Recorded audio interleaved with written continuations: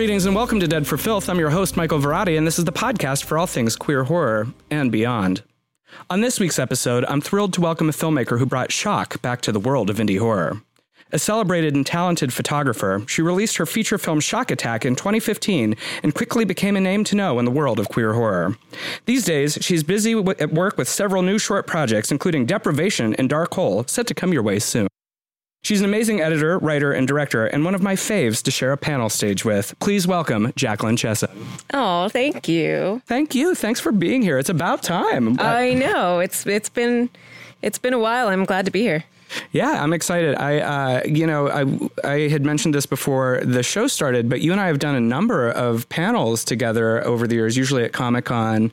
And since the inception of Dead for Filth, I was always, Jacqueline has to be on the show. And we finally managed to make it work. And in fact, I think there was a joke going on between text when we finally set the date.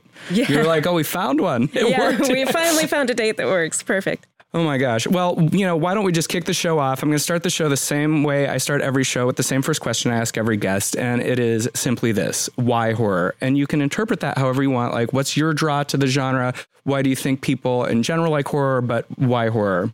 So I was thinking about this in two ways. One, the more personal way, and one, the work way. Mm-hmm. And I think part of why I was drawn to horror from the beginning, some of my favorite movies were things like Return to Oz when I was a kid, and like a lot of old Jim Henson stuff. That's what I grew up with.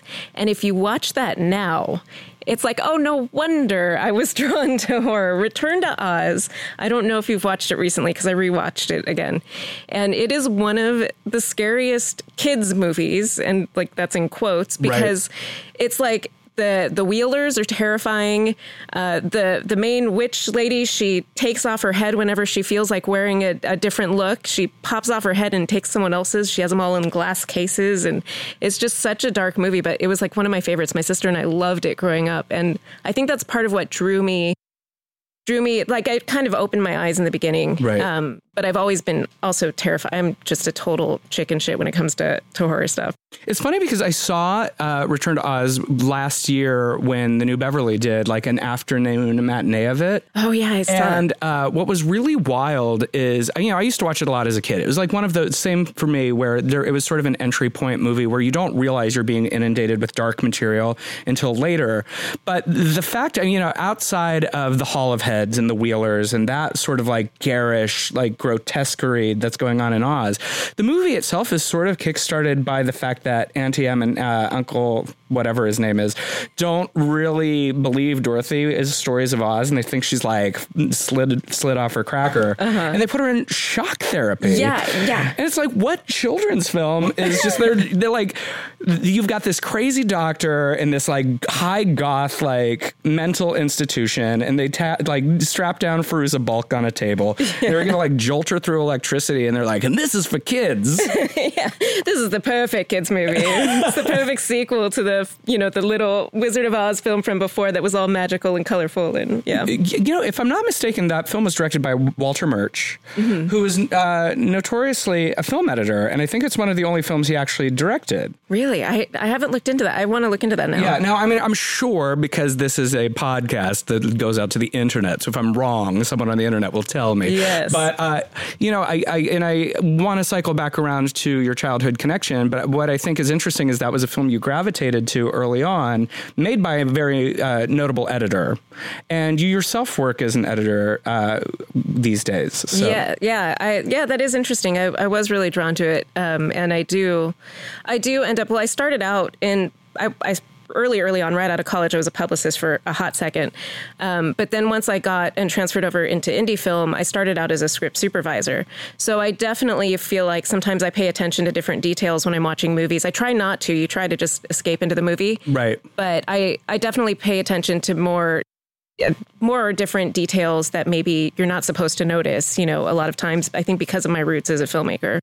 You know what I do think is interesting with filmmakers and people who are really like indebted and ingrained in this world is there are kind of like two kinds of people who work in the world of film. It's people who like in their spare time just do nothing but go to movies and watch movies and then take it because it's almost like an addiction. And then there's those of us who are like with it so much that like we do kind of see behind the curtain. Do you find it harder sometimes to enjoy films because you know the magic? Like, I still love movies, of course I do. But sometimes, like, I was watching something at Outfest this weekend, and I literally noticed that they changed film stock in the middle of a scene. I saw it, and I was like, "Oh, the film grain changed." And my friend's like, "How would you notice that?" I'm like, "Because it's my job." Like, I totally. And it's sort of like, but like, I don't want to be the person that fixates on that, but I do. Like, sometimes I do. Yeah, it's hard to shut off. I think you kind of learn to shut it off, but it can be very challenging to shut it off. But I do like when a movie can transport me and I do get lost in it. And I feel like it is almost a bigger feat to do that with some of the filmmakers out there because, yeah, we notice all these little stupid things that we're supposed to do on a daily basis. But then when you go watch it, you don't want to notice those things. You want to get lost in this world. It just doesn't always happen. Exactly. So in your childhood, you gravitate towards these alleged children's films like Return to Oz and what was the other one you mentioned? Well, just, like if you look at all those movies when, growing up that I was watching, it was like Never Ending Story. It was all the fantastical. It was such a fantasy based world back then. But a lot of fantasy, even when it is for kids, back then they actually let the darkness kind of into. Now they almost like whitewash it, or they kind of like gloss over, some of the parts of fantasy that can be so intriguing, even when it is a kid's show, No, it's true, because you're right. All of those in a way feel like a primer for darker genre material, because Never Ending Story has the scene with the horse, which of course like devastated a generation of children. And then Nothing. What was I love the wolf. I know, I always forget its name, but my little three-legged dog looks like that wolf when she's like, yelling at my other dog. But yeah, I always forget the name of that dog. I need to remember that. There's just something, you said something that I'm really fascinated by, because I've noticed that too. It feels like content for children when we were growing up had more teeth than it does now. I really feel like, I don't know if it's fear. Parents, just read too much on the internet or get too many, there's so many different books and advice and everything all over the place now and everyone has such access to their audience now too, and take just sometimes too much feedback. And so I think with children's, television in general, I think it's maybe been hit the hardest a little bit, because now everything, if you do something that maybe the kids aren't supposed to watch or whatever it is, I think everyone's just afraid of that when they're making children's television now. Yeah, and the thing is I think kids are savvy. Like, they know when you're talking down to them. Like, when I was given material that I thought was pedantic as a little kid, obviously I didn't know the word pedantic at the time, I would sneak around and find the stuff that like I really wanted to see. Yeah. And so it's like, you can water it down all you want, but kids are going to find a way. Oh, definitely. And it's so much better to find it through the children's programming. Like, even Nickelodeon back in the day used to be so amazing because it didn't shy away from some of the adult humor. The kids aren't going to get it then. They're going to look back older and, as an adult and say, oh, now I see what that joke meant. But, it was built in so the parents could kind of watch with their kids, too. You're not just. Exactly. Yeah. I mean, I tend to like cartoons even now. That's my favorite thing to just kind of watch when I mentally want to unwind, because there's still content there that I'm just this is great. There's some amazing ones out right now. Yeah. You're watching these dark fantasy movies as a kid. Do you recall the moment where like you transitioned from like the children's fantasy into the world of horror, where you're like, oh, this is a thing that I'm really into? I've just always been intrigued by it and but terrified, like I said before. So I remember, I think one of the first movies I watched, actual horror movies, and sat down to watch, was Arachnophobia at a sleepover party, and scared the crap out of me. And then it was like slow. I always kind of challenged myself to face my fears. And I think that's how I kind of found a love for it, because I was always intrigued by it, always drawn to it. And then, it was The Exorcist next. And then it took me a few years to get to some of the other ones. And back then, too, you would see horror movies on television because there was nothing else to, you couldn't find 50 million other channels and find something else to watch. So yeah, just always intrigued. And then I just, through several different ways, always somehow gravitate and end up in horror. So as a filmmaker, I worked, I think, on one indie film, and the very next one was The Hamiltons with the Butcher Brothers. Oh my God. And so that was like one of my first movies I worked on, and I worked with those guys a couple of times. I love them so much. And so that kind of brought me into the horror world and filmmaking. And script supervisor, I'm sitting right next to the directors and able to see their process and what they're doing. And you know, that's part of why I chose that job. I wanted to be able to watch everything, and that's kind of your job. Right. So what I'm really interested in is the notion that, and this seems to be a thread with a lot of people who ended up leaning into the genre, is that early on, a lot of us were scaredy cats. Like you said, you were afraid. Still am. But then there's something about wanting to conquer that and understand that fear. And, you know, the show is all about sort of the intersection of queer identity and horror. Do you think for you there is a relationship between queerness and that kind of like delving into the world of what maybe makes us afraid? I'm sure there is. I mean, I know that liking horror movies in general oftentimes puts you, it's a little bit better now, but especially, you know, back a while ago, if you liked horror movies, it was like half of the people you talked horror movies with, they would be like, oh my God, you like those movies? Why do you like those movies?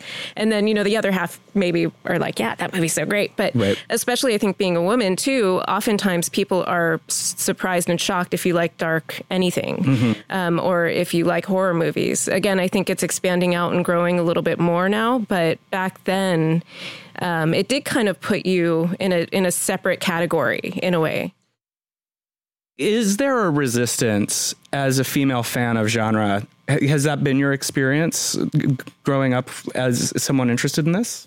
Yeah, I mean, early on, now I've kind of surrounded myself with people who I have a group of women who love genre film and always, you know, kind of surround myself with them. And once you start meeting them, you see them at all the different events and you start feeling more comfortable. But yeah, definitely early on, it was, I think also because I don't look like someone, right, who would enjoy horror films necessarily, you know, that, you know, people are either shocked by it or put off by it or whatever it is. It's always that question of like, how do you like those movies? Movies, oh my God, you know.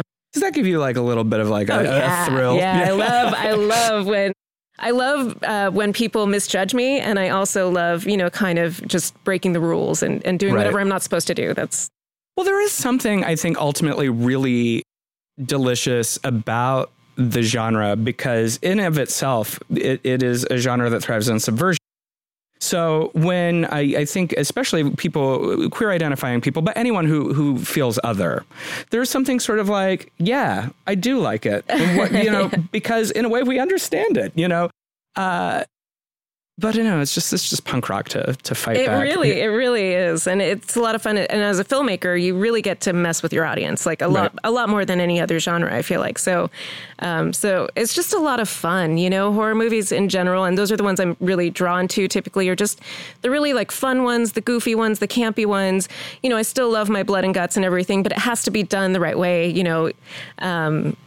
But yeah, it's a ton of fun, and you get to kind of challenge people whether they know it or not. So when you were growing up and you're watching these movies and you're eventually like dipping your foot in and conquering your fear, what was the moment that you realized, you know, I am more than just a fan of these. Like, I want to make movies and I want to work in this world. Like, did you have a moment where you made that decision? Were you always interested in working in film? Yes, I was definitely always interested in working in film. I did it responsibly. I, you know, had my backup career with the communications major, which is how I started off as a publicist. But I've always wanted to make films. And once I started seeing people do the horror movies, because it can be a little mysterious, even for filmmakers now, even with all the access to all the information and videos, there's so much logistically that goes into horror movies that it does feel like, oh, that's so much. I don't know if I can... I need to know more, or I need more people who know what they're doing, or whatever it is. But I tend to just kind of dive into the deep end. And when the very first script that I wrote, which was actually Deprivation, like 15 years ago, I can't remember. It was when I first moved to LA. It was like kind of the first draft of it. And it was just a really dark film. And it was kind of how I was feeling when I first got here, you know, lonely. LA is just such a lonely place, even though you're surrounded by people, much different than like being in a city or something, right? Like San Francisco. But now, are you originally from the Bay Area? I was born in Culver City. Oh, okay. But I grew up in Northern California. So I grew up in Cupertino and lived in San Francisco. I went to school at Sonoma State. So kind of Northern California girl for a long time, and then came back down. And what I don't think people who are listeners outside of the state of California understand is that even though the Bay Area, San Francisco, Oakland, San Jose, and Los Angeles are in the same state, it's a world of cultural difference. Oh, yeah. Big time. Big time. Even in the filmmaking world, because I basically started out in film up there and then eventually moved down here. And it's the crews and everything is just completely different. It's night and day. So you started making films in San Francisco, working as a publicist. That was... Actually, the publicity job was down here. It was for Miramax back in the day. It was for one of their award campaigns. And I was working with the publicity team. We did like the screenings and premieres. And it was back when Chicago, Gangs of New York, we had a bunch of those movies. There was like 10 or 12 that we were doing back in the day. But yeah, I stuck around for a season and then decided I really wanted to work on set. I really wanted to make the movies, not necessarily just publicize them after the fact. Right. So explain to me a little bit about that trajectory. You moved to LA, you wrote Deprivation. Is that like running parallel to when you were working as a publicist? And then you were just like, no, I want to... No, it was actually a little bit after. So it was after seeing some filmmakers work and being on a few sets. And it was when I came because I came down to LA briefly for that, moved back up north and then came back down again. And I've been here ever since. And I don't remember how long ago that was right now, but that was that second move, that real move where I was actually living here in my own place that I wrote Deprivation. And that's when you made the full stop decision, like, this is what I'm going to try and get into. But you took a while to get to the director's chair. So talk to me a little bit about that trajectory. You write Deprivation. Obviously, your mind's in the place. I'm going to write movies. I'm going to make movies. What's the process? Walk me through the career from that point. Yeah. Yes. Well, so first of all, I'm a Gemini. And so I feel like my two selves, one of them's creative maybe, and one's, really good with like business, logistics, script supervising stuff. So when I first started out, I was going kind of in that route. I was a script supervisor, really quickly jumped to production manager. Right. And was kind of on that more producing route. But always knew I wanted to do the creative, but I was just trying to learn as much as possible on set before I made that leap to director. Because I just wanted, once you go over to the creative side, it's so different than all the technical, the rest of it. So I was kind of on that path and then made the leap over to director. I had written Deprivation and wanted to maybe just play with it and shoot it on my own just to kind of try things out, which is kind of the first version of it. But then once... I'm trying to remember now. I was in distribution for a second too. I've been all over the place. You're a true Renaissance woman. I'm all over the place. And seeing the movies coming across the table of the company I was working with, it was just like, oh, well, I can make B horror movies like this. I can make it cheaper and I can make it better. And thus Shock Attack was born. It was almost like a dare. She was like, okay, well, go ahead. If you make it, I'll sell it. So I was like, okay, now I guess I'm making a feature. And so that was the first time I wrote a feature film. It was the first time really directing. It was a lot of firsts for me. It was a huge learning curve making that film. Yeah, you really sort of just jumped in. Like you said, you like to jump into the deep end, because when I was looking across your resume, your filmography before the start of the show, you start with a feature, and it's like, that's a lot to take on. It was. But I like that you were sort of inspired by the challenge of B movie. And you spoke earlier a little bit about how you're inspired and enjoy kind of the campy and the fun horror. So once you knew you were going to make a feature and you said, I could do that, and that's how Shock Attack was born. But tell me a little bit about Shock Attack. Tell me about how you arrived at the idea and explain a little bit to listeners what that feature is. So I decided, because I knew creature features, first of all, they're just fun, but also knew I didn't need to have big names or anything. The creature is the big name when it's that. Right. So that's what landed me on that kind of genre of horror movie. And then I was like, well, I need some kind of really cool creature, and I want something ideally that hasn't been done a ton before. So I was watching River Monsters, I think, and they were talking about this. There was this episode where there were electric eels, and these cowboys went into this pond and they couldn't figure out how somehow they just disappeared under the water. There was no struggle. There was nothing. They just literally disappeared under the water. The cowboys did. Yeah. They went into this. I forget why they went in, but basically because of the electric eel, they were testing it out, thinking it was an electric eel and that maybe it could just stop the heart. And that's basically what happened. It stopped the heart and they just went under the water with no struggle. Well, now I'm scared to go in any, like, I don't like going into water that's not a swimming pool, by the way. Like, if I'm going to be honest about myself, like, I want to know what's there. Yeah. I want to be able to see the bottom. I know the dark bottom pools are the worst because you never know. It still looks like something could be there. Yeah. Exactly. No, thank you. Yeah. I think that's why we're, why horror movies are so fun too, because my mind always plays the what if game already. Mm-hmm. And so, that's how I scare the crap out of myself constantly, but that's also where the ideas come from. So anyway, I decided on a killer electric eel. And of course I wanted it to be big, huge, mutant-y. And from there, built the rest of the script around. So that's what I tend to do right now while I'm working with lower budgets, because Shock Attack really was made for only $5,000. Which is kind of crazy when you think about creature features are not always easy to make in big money circumstances. Yeah. So talk to me a little bit about the challenge of bringing a movie to life for $5,000. So I, done my homework, been, studying on set forever. And as a production manager, knew that sometimes it was cheaper to just buy the equipment rather than rent, and knew that, there were certain things where you should spend the money and you shouldn't. And so I bought, kind of the bare bones kit that I needed. I had a friend who whenever I write a script, I try to be a writer and not produce or direct yet. I try to play that role and then I do the rest later, so I can always change the script later. Mm-hmm. And what I ended up doing was writing this crazy movie with like 3 boats. One of them's a big houseboat. The eel jumps out of the water and, all this stuff. And I just went big. And it just so happened that my friend had all 3 of the boats that I pretty much described in the script, because, when he has money, he loves buying boats as toys. So he had them and he's like, I would love to make a movie. That sounds like so much fun. You can totally use my boats. It was just, everything was lining up with that movie. So right. I knew I was on the right path, and that tends to happen, I really appreciate the beginner's luck of finding someone who's just like, I have boats.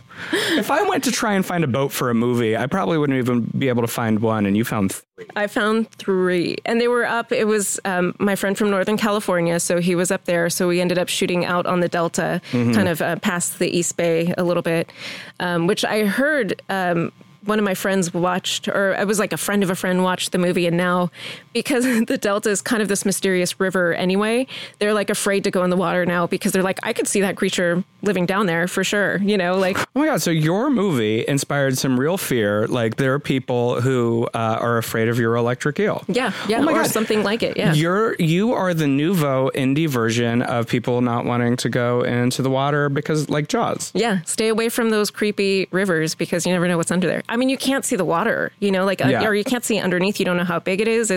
It was actually pretty creepy being out there. And we actually tried to go, we ended up with a CG monster, but we tried to build one. Mm-hmm. So somewhere out there, I think it's still somewhere, is a giant eel puppet thing. But we couldn't, we made it too big and we couldn't get it to sink into the water at all.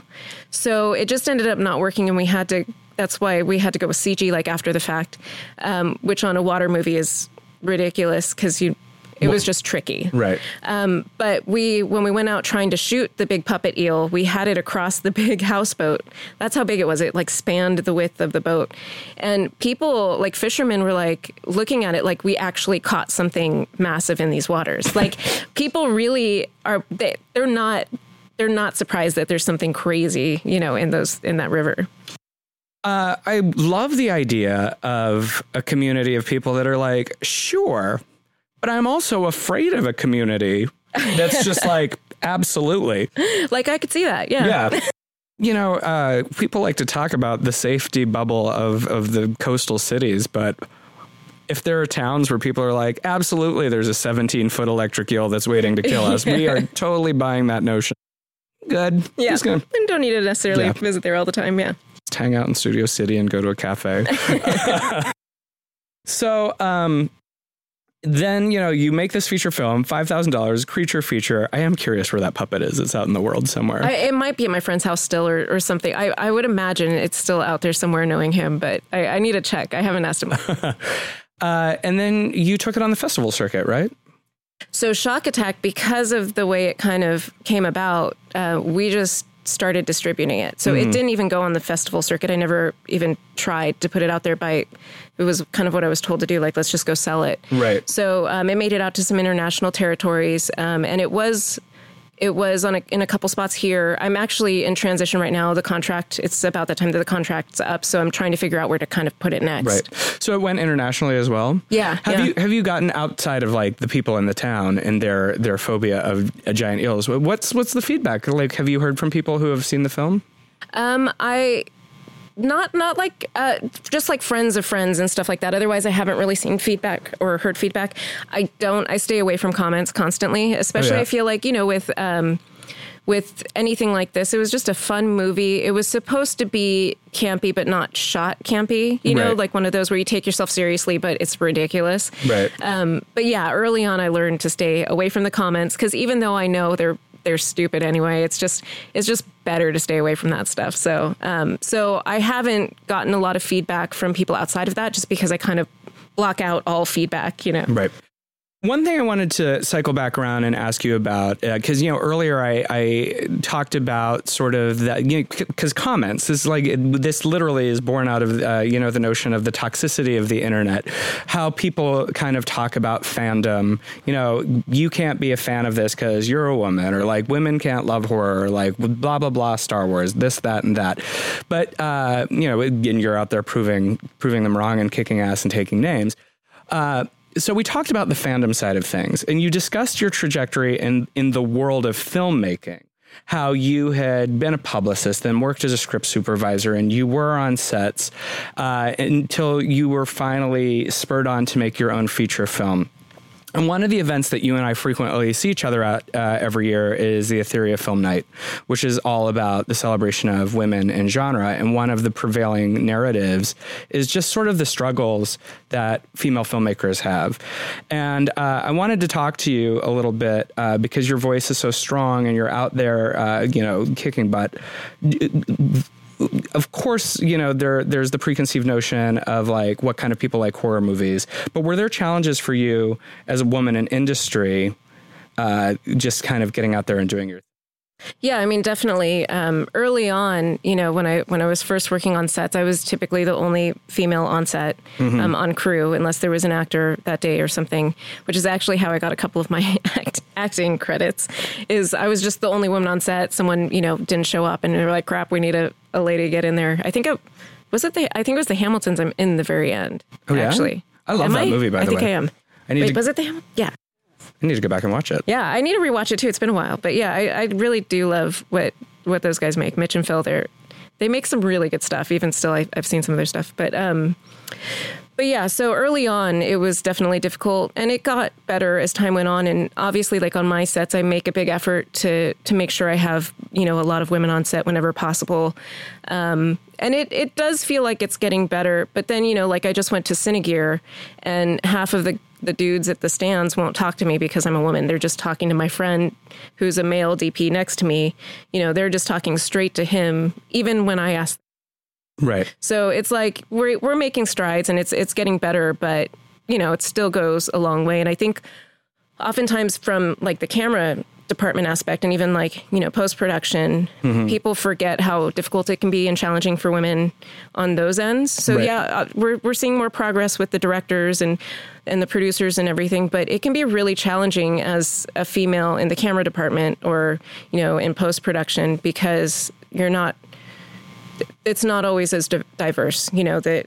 And it's so wild to me because, I know a lot of the guys in the world of gear, they themselves have never actually made a film, but you have. Yeah. And they're still not talking to you. That's got to be infinitely frustrating. But especially at a show like that, where I was really taking note of the companies who were paying attention and who were welcoming right from the get-go. But yeah, it can be frustrating, really. It was really frustrating that day because you're just sitting there like, is anyone else watching this? And I talked to a few other female filmmakers who went to that show specifically, and it was the same thing for them. You know, certain stands just like they just didn't even know how to talk to a woman who like cameras. What? Oh my god! You know, that's awful. I was a co-producer on a project in this spring, and the entire crew was female driven, which was amazing. But like we would go places, and I would be like it was the only male member of crew, and I'd be like hanging out. And like the people who like location people would be like, well, how are you going to do this shot? I'm like, I'm not the cinematographer. I don't know. Yeah. Don't talk to me. Ask her. She's got better credits than I do. You know? So it is. I don't understand, you know, it's so frustrating. Tell me about, I was looking at your IMDb and I want to know about Sayaka Reports. So I've played around in the YouTube space a little bit lately. I've one of my projects coming up is a web series. I'm, I did Dark Holes in the festival circuit now. Mm-hmm. And it's such a long process that I just kind of want to start putting I want to like almost change it up. So every, maybe while something's in a festival, then I'm putting something else online. Right. So Sayaka Reports was kind of me playing with that medium. And my friend Sayaka, who is quite the character and an amazing actress, we both love RuPaul's Drag Race, and we decided to start just doing a recap show. But during that process, I realized how difficult that is, because you literally have to time it right with the actor or whoever's hosting it, and you only have a week turnaround to shoot it, to edit it and to put it out as fast as you can before that next episode airs. Right. So it was definitely a learning experience in that, but we just had a ton of fun, and we both loved the show, and we just thought it would be fun to do a little recap.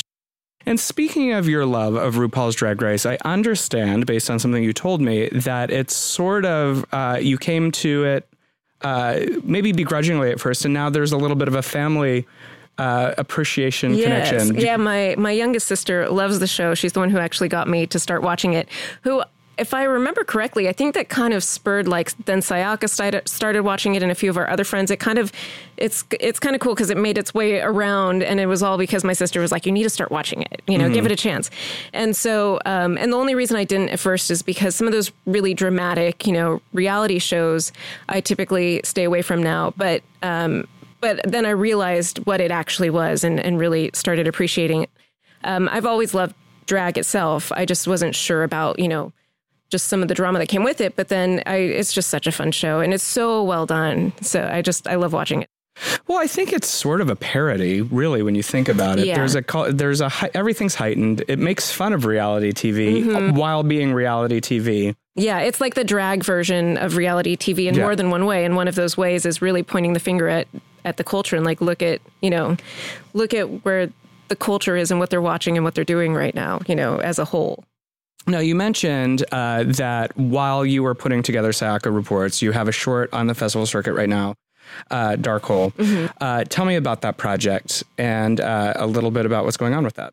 So Dark Hole was one of those where I get, I have a lot of my own equipment, and I just get antsy, especially after editing a lot, and I'll just get in the mood where I want to shoot something.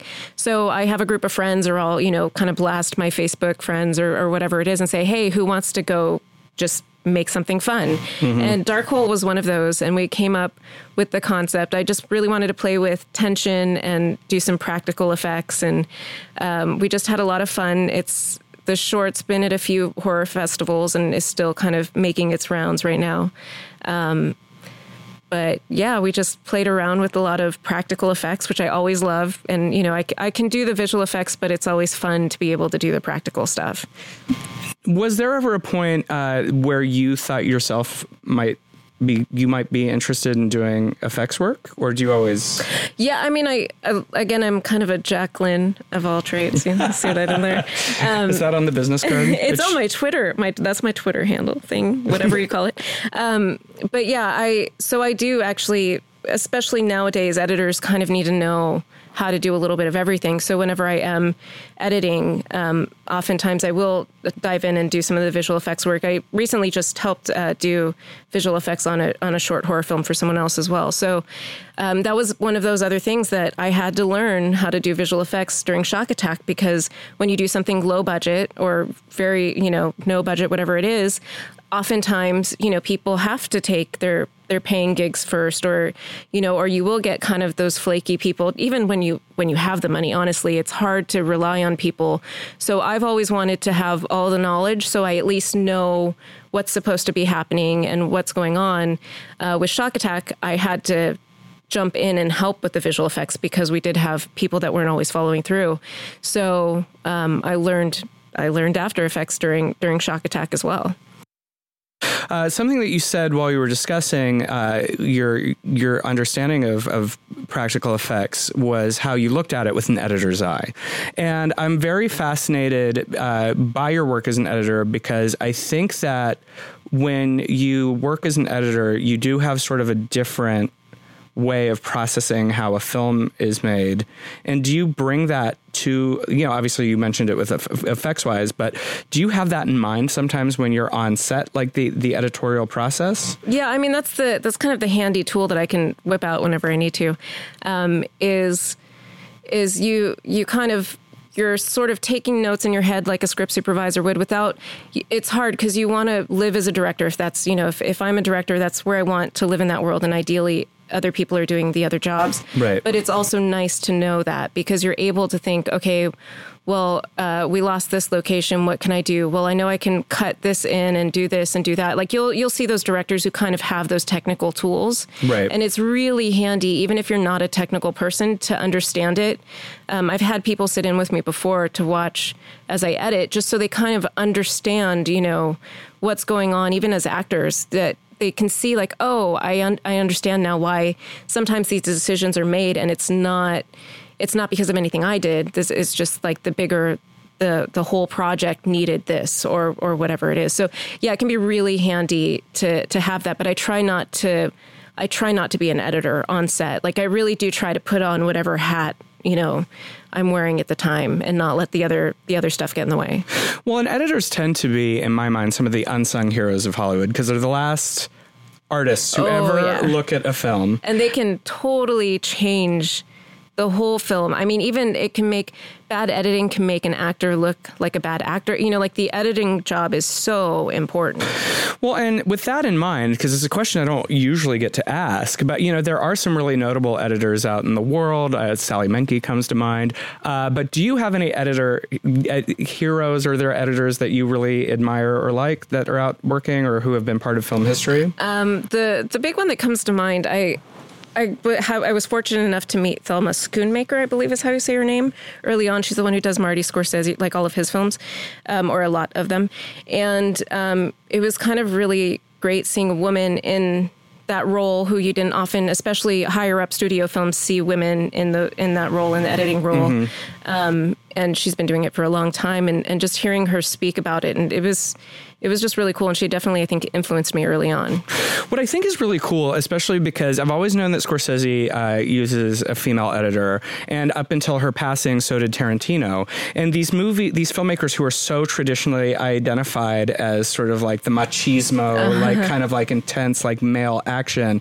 What I don't know that their core audience maybe realizes is that the last person who curated that sort of badass imagery was a badass lady. Yeah. I wonder if there's something to that. Do women make better action editors?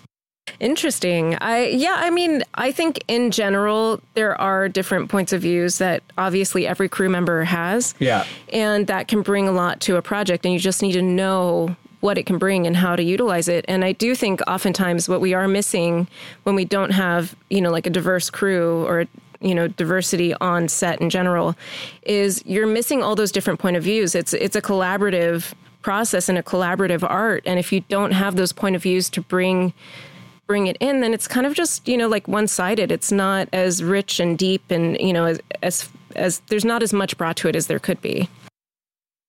Food for thought. Yes. So Dark Hole is out on the festival circuit, but at the same time, you just recently completed another short, Deprivation.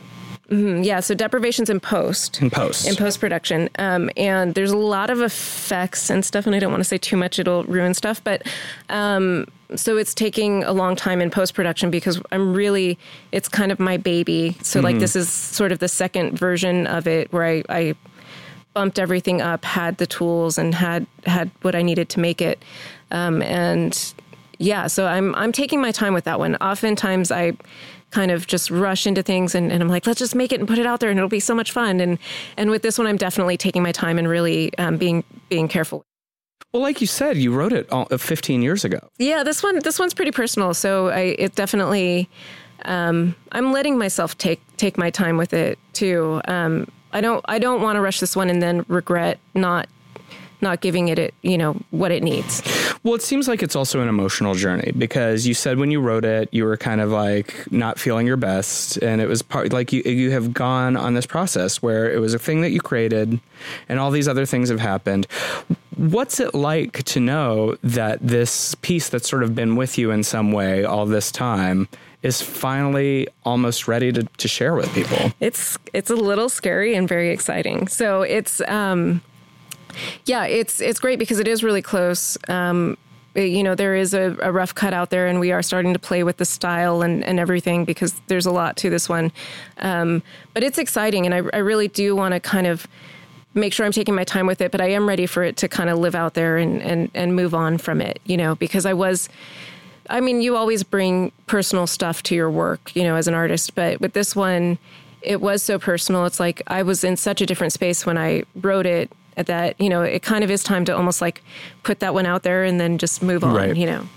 Do you feel like in a way you both recognize and don't recognize the person who created it because it was so long ago? Oh, yeah. Yeah. I mean, you go through so many different stages in life and I feel like in a way you do change constantly. And so as an artist, the nice part, and even if you're not like a professional artist, I always encourage people to write or paint or draw, even if you suck at it, because it's such a great tool to be able to just kind of put that out in the world, even if nobody ever sees it, and just kind of move on, Exactly. So tell me a little bit, because you said you encourage people to go out and take on something creative. And we've been talking a little bit about, as you said, you're a Jacqueline of all trades, all the different hats you wear. One of the things I mentioned at the top of the show was that you're also a photographer. I always see you running around taking pictures of things. Yeah. So tell me about your life in photography, because I feel like you don't get to talk about that a lot. We've done panels and things together before. We always talk about the filmmaking side, but then I'll be at events and, you've got your camera and you're diligently capturing it all. So yeah, I started out as a photographer before picking up a video camera. I learned photography back when we still used a darkroom. That's how long ago it was. And I've just always loved photography. I was drawn to it at a young age. I had my parents' old Nicomat camera that I would run around with. And I still love it. I still, I think it's nice to be able to jump around to different jobs. I think it keeps everything interesting. So, like the other night I was at my friend, his CD release party, and I shot some band photos for them. And, it's just all over the place. I was a travel writer for a hot second too, and would also do travel photography and, was out there doing that for a while. So yeah, my photography, it's something that's just kind of the through line, I feel like, for me. And I really do love it. And still photography, I assume, also helps really inform your filmmaking as well. Yeah. Yeah. The composition, really knowing composition and even like learning on a manual camera with film, you really truly understand a lot more about exposure. And it was great to transfer that knowledge over to my video work. So you mentioned, because I didn't know you did travel writing. What I like every time we talk is I learn something about your career, a publicist, an editor, a foot in special effects, photography, filmmaker, director, writer, all of these things. What's something that you've done that people would be surprised to know, or like something that is not something you get to talk about as frequently? Well, when I was younger, I was a roller hockey player. Really? Yeah, that one's fun. And I actually started out, though, when I was super young. I was, like what they do, the figure skating on ice skates. I did that on roller skates when I was a kid.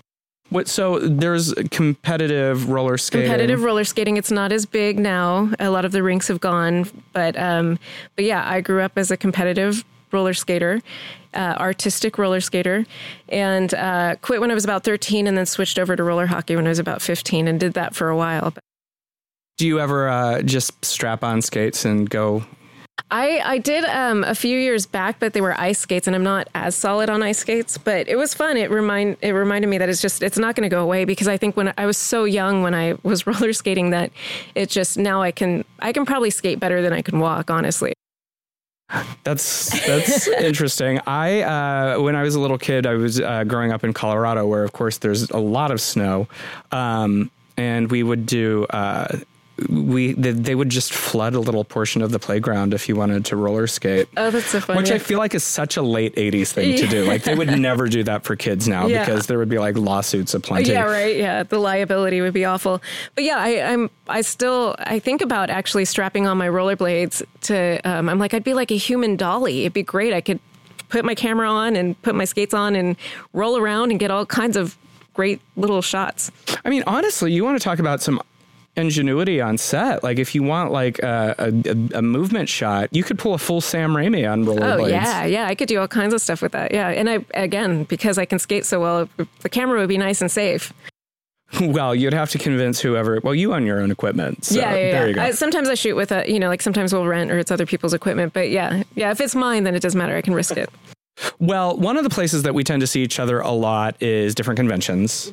And we've done a lot of panels together. You are the most returning guest on my panel at San Diego Comic-Con. That's such an honor. So you're a VIP in the world of queer horror panelist. And we're also doing a panel together at Midsummer Scream at Long Beach. Yeah, I'm excited. We actually get to be on a panel together because you're usually moderating. So no, it's true. I guess of all of these years, I've interviewed you so many times, but you've probably never actually heard someone interview me, unless you're like randomly around. But we've never sat at the same table.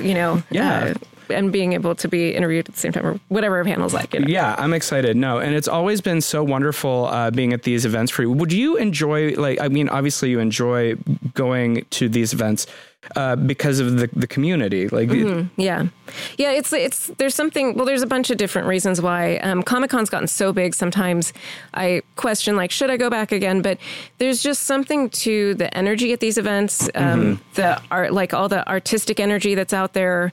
It's usually just a really welcoming community, no matter what convention I'm at, because I've gone to so many different ones. But it's always just fun and welcoming, and it's like this happy little bubble, for the weekend or for however long the convention lasts. Right. And it's just a bunch of it's just usually a love fest at these things. It's true. And for as stressful and crazy as it can be, and it is. Yeah. There's also that thing where it's once you land there, that's your life for the next 5 days. Yeah. And so you live in an insulated community. I remember, rushing from the panel last year and finally eating for the first time that day. Right. Remember we sat at the Hilton and had sandwiches, and I was just like, oh my God. But there was something joyous. We had just done something awesome, at least to us. So. And you get to meet so many different people too at these different conventions. So it's always important to get out there and meet people and support. I always try to support different groups. Like we were talking about Etheria. I haven't actually had a film at their film festival, but I always try to go support any of their events and stuff like that. But yeah, it's just important to kind of get out there and, I network and meet people and you get to meet a lot of good friends that way too. Well, because you so frequently engage with the community, whether it be the queer community or the genre community or the fan community, and you have been given a platform to speak at a lot of these events, I want to ask you here on your podcast appearance, is there any advice that you would like to offer people who are embarking on a creative life? Make sure you love it, because it's not easy. But then if you do, just don't give up. You need to put in the hard work. You need to put in the hours. If you're not working on something, then you do need to go out to these events and start meeting people and shaking hands and supporting, make sure you're supporting whatever it is that you're wanting to do too, because then that'll come back at you, and it's also just the right thing to do. But yeah, just really putting in the hard work. It's not, being in any kind of artistic field is not an easy thing to do. So if you truly do love it and you want to do it, you need to just, really keep going at it until you succeed. And don't be afraid to just jump in.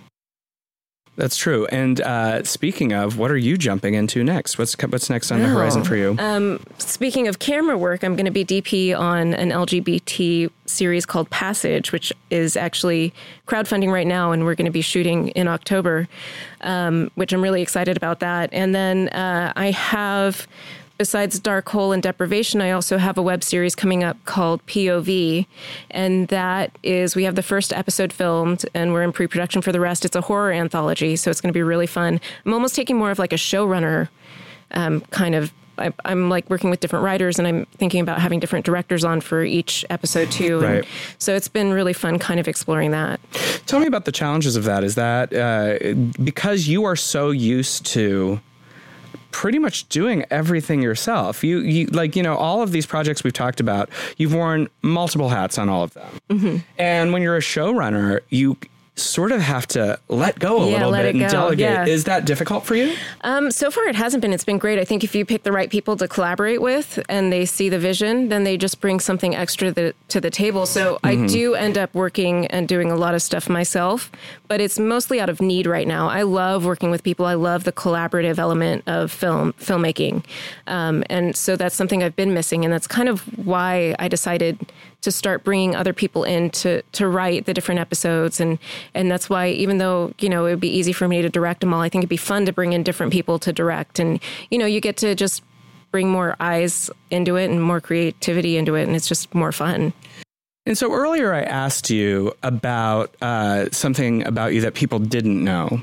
And you just also referenced, you're doing show running gig, which is a new hat that you're wearing in addition to all the many other hats. So sort of a different variation of the question of like, what have you done that people don't know about? What haven't you done that you would like to do?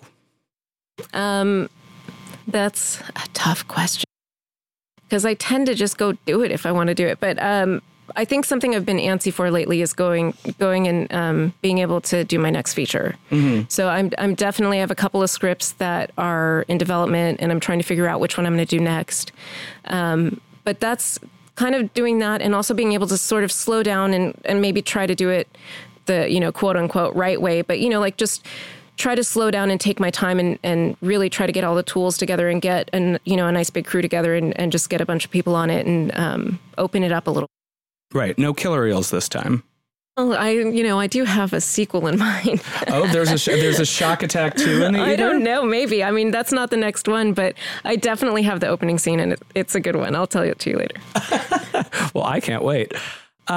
Speaking of movies, what have you seen recently that inspires you or that you love? I've been going back to some of the I've been going back to some of the old classics. Like, I just rewatched some of the real classic movies. But lately I've been drawn to comedy horror a lot because I think I'm just kind of wanting something fun and light. And, so I rewatched What We Do in the Shadows recently, and I just love that one so much. It's so good.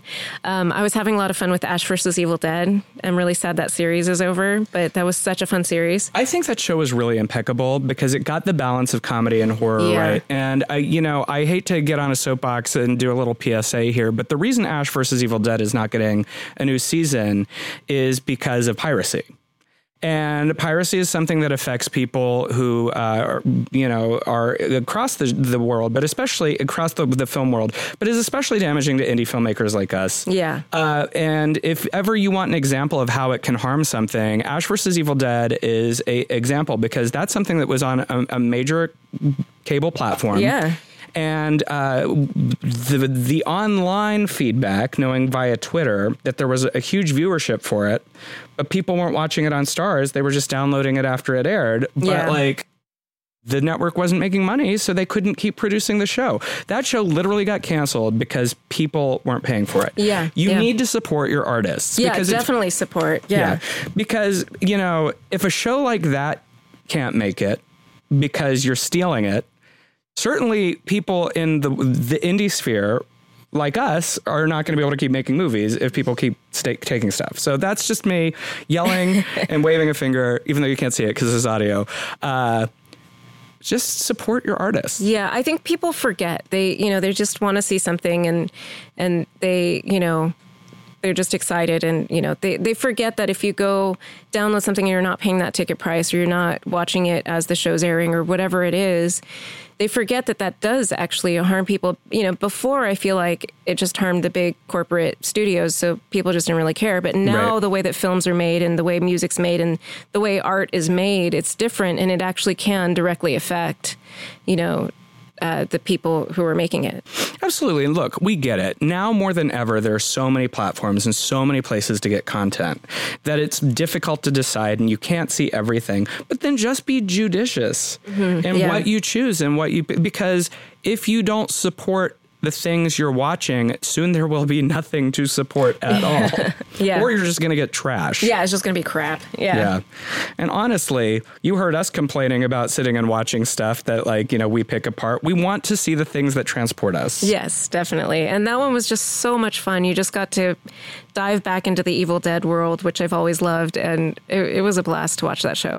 You know what I've always loved about Evil Dead is how there's such a mania to it. Yeah. It's just so, and also this idiot. That's what the thing that's so great. Bruce Campbell plays Ash to such a perfect degree because you kind of hate him, but you kind of love him because how has this guy survived?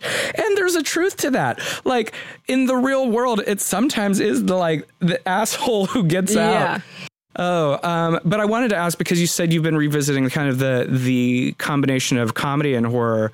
Do you think there is a kinship between comedy and horror? Oh, definitely. I think we were talking about fear earlier and all those different emotions. That's, as an artist and as a filmmaker, that's what you're trying to do, is make people feel something. Right. And I think oftentimes people think, oh, well, that's a drama, right? You want to make people cry or whatever it is. But fear and laughter are the most powerful things. And they really do go... They're close cousins. They go hand in hand. So I think that's why comedy horror can do so well. And that's why even when it's not a comedy horror film, that's why camp and everything else has always worked in the horror genre in general, I think, because it really is when you laughing and being afraid, a lot of times you walk through a haunted house, you get the crap scared out of you, but then right after you're laughing. Yeah, I always laugh in haunted houses. Oh, yeah, it's like a nervous laugh usually, but yeah. Right, but I think there's something to the shock of the absurdity of it all, because I think that when you use the word absurd, people sometimes just think it's comedic, but absurdity is anything heightened. Yeah. And I don't know, there's just something about even straight horror movies that aren't necessarily made comedically. I find myself really amused sometimes. Yeah. Because when you're presented something so beyond garish, you have to kind of laugh. Yeah. Yeah. I mean, most of the time it's in a ridiculous world. I mean, there's obviously those kind of really reality-based horror movies, but I tend to go to the more ridiculous ones. It's just really fun. I mean, I still like some of the serious ones as well, but yeah, usually it's some outlandish idea or some kind of crazy situation, and it's just a blast usually to watch horror movies. Well, since you mentioned two recent ones before we head off into the night, I have to ask, is there to you a definitive comedic horror movie that's just your ultimate? I mean, I'm seriously loving What We Do in the Shadows right now, because I love the mockumentary style too, so it was just so well done. What other I'm blanking out right now, but I obviously love Shaun of the Dead. That one's so good, and Edgar Wright is so good. But yeah, those are I'm just loving all those. I just revisited Young Frankenstein recently, and so good. Yeah, that one's amazing. Jacqueline, where can people find you? I am on Twitter, Instagram, Facebook. My handle is Jay Chesson for, I think, Facebook, and the others are JAC, Jack Chesson. Also, you can go to my production company, To and Fro. It's to-enfro.com. That website is there, and I'm trying to update it as we speak.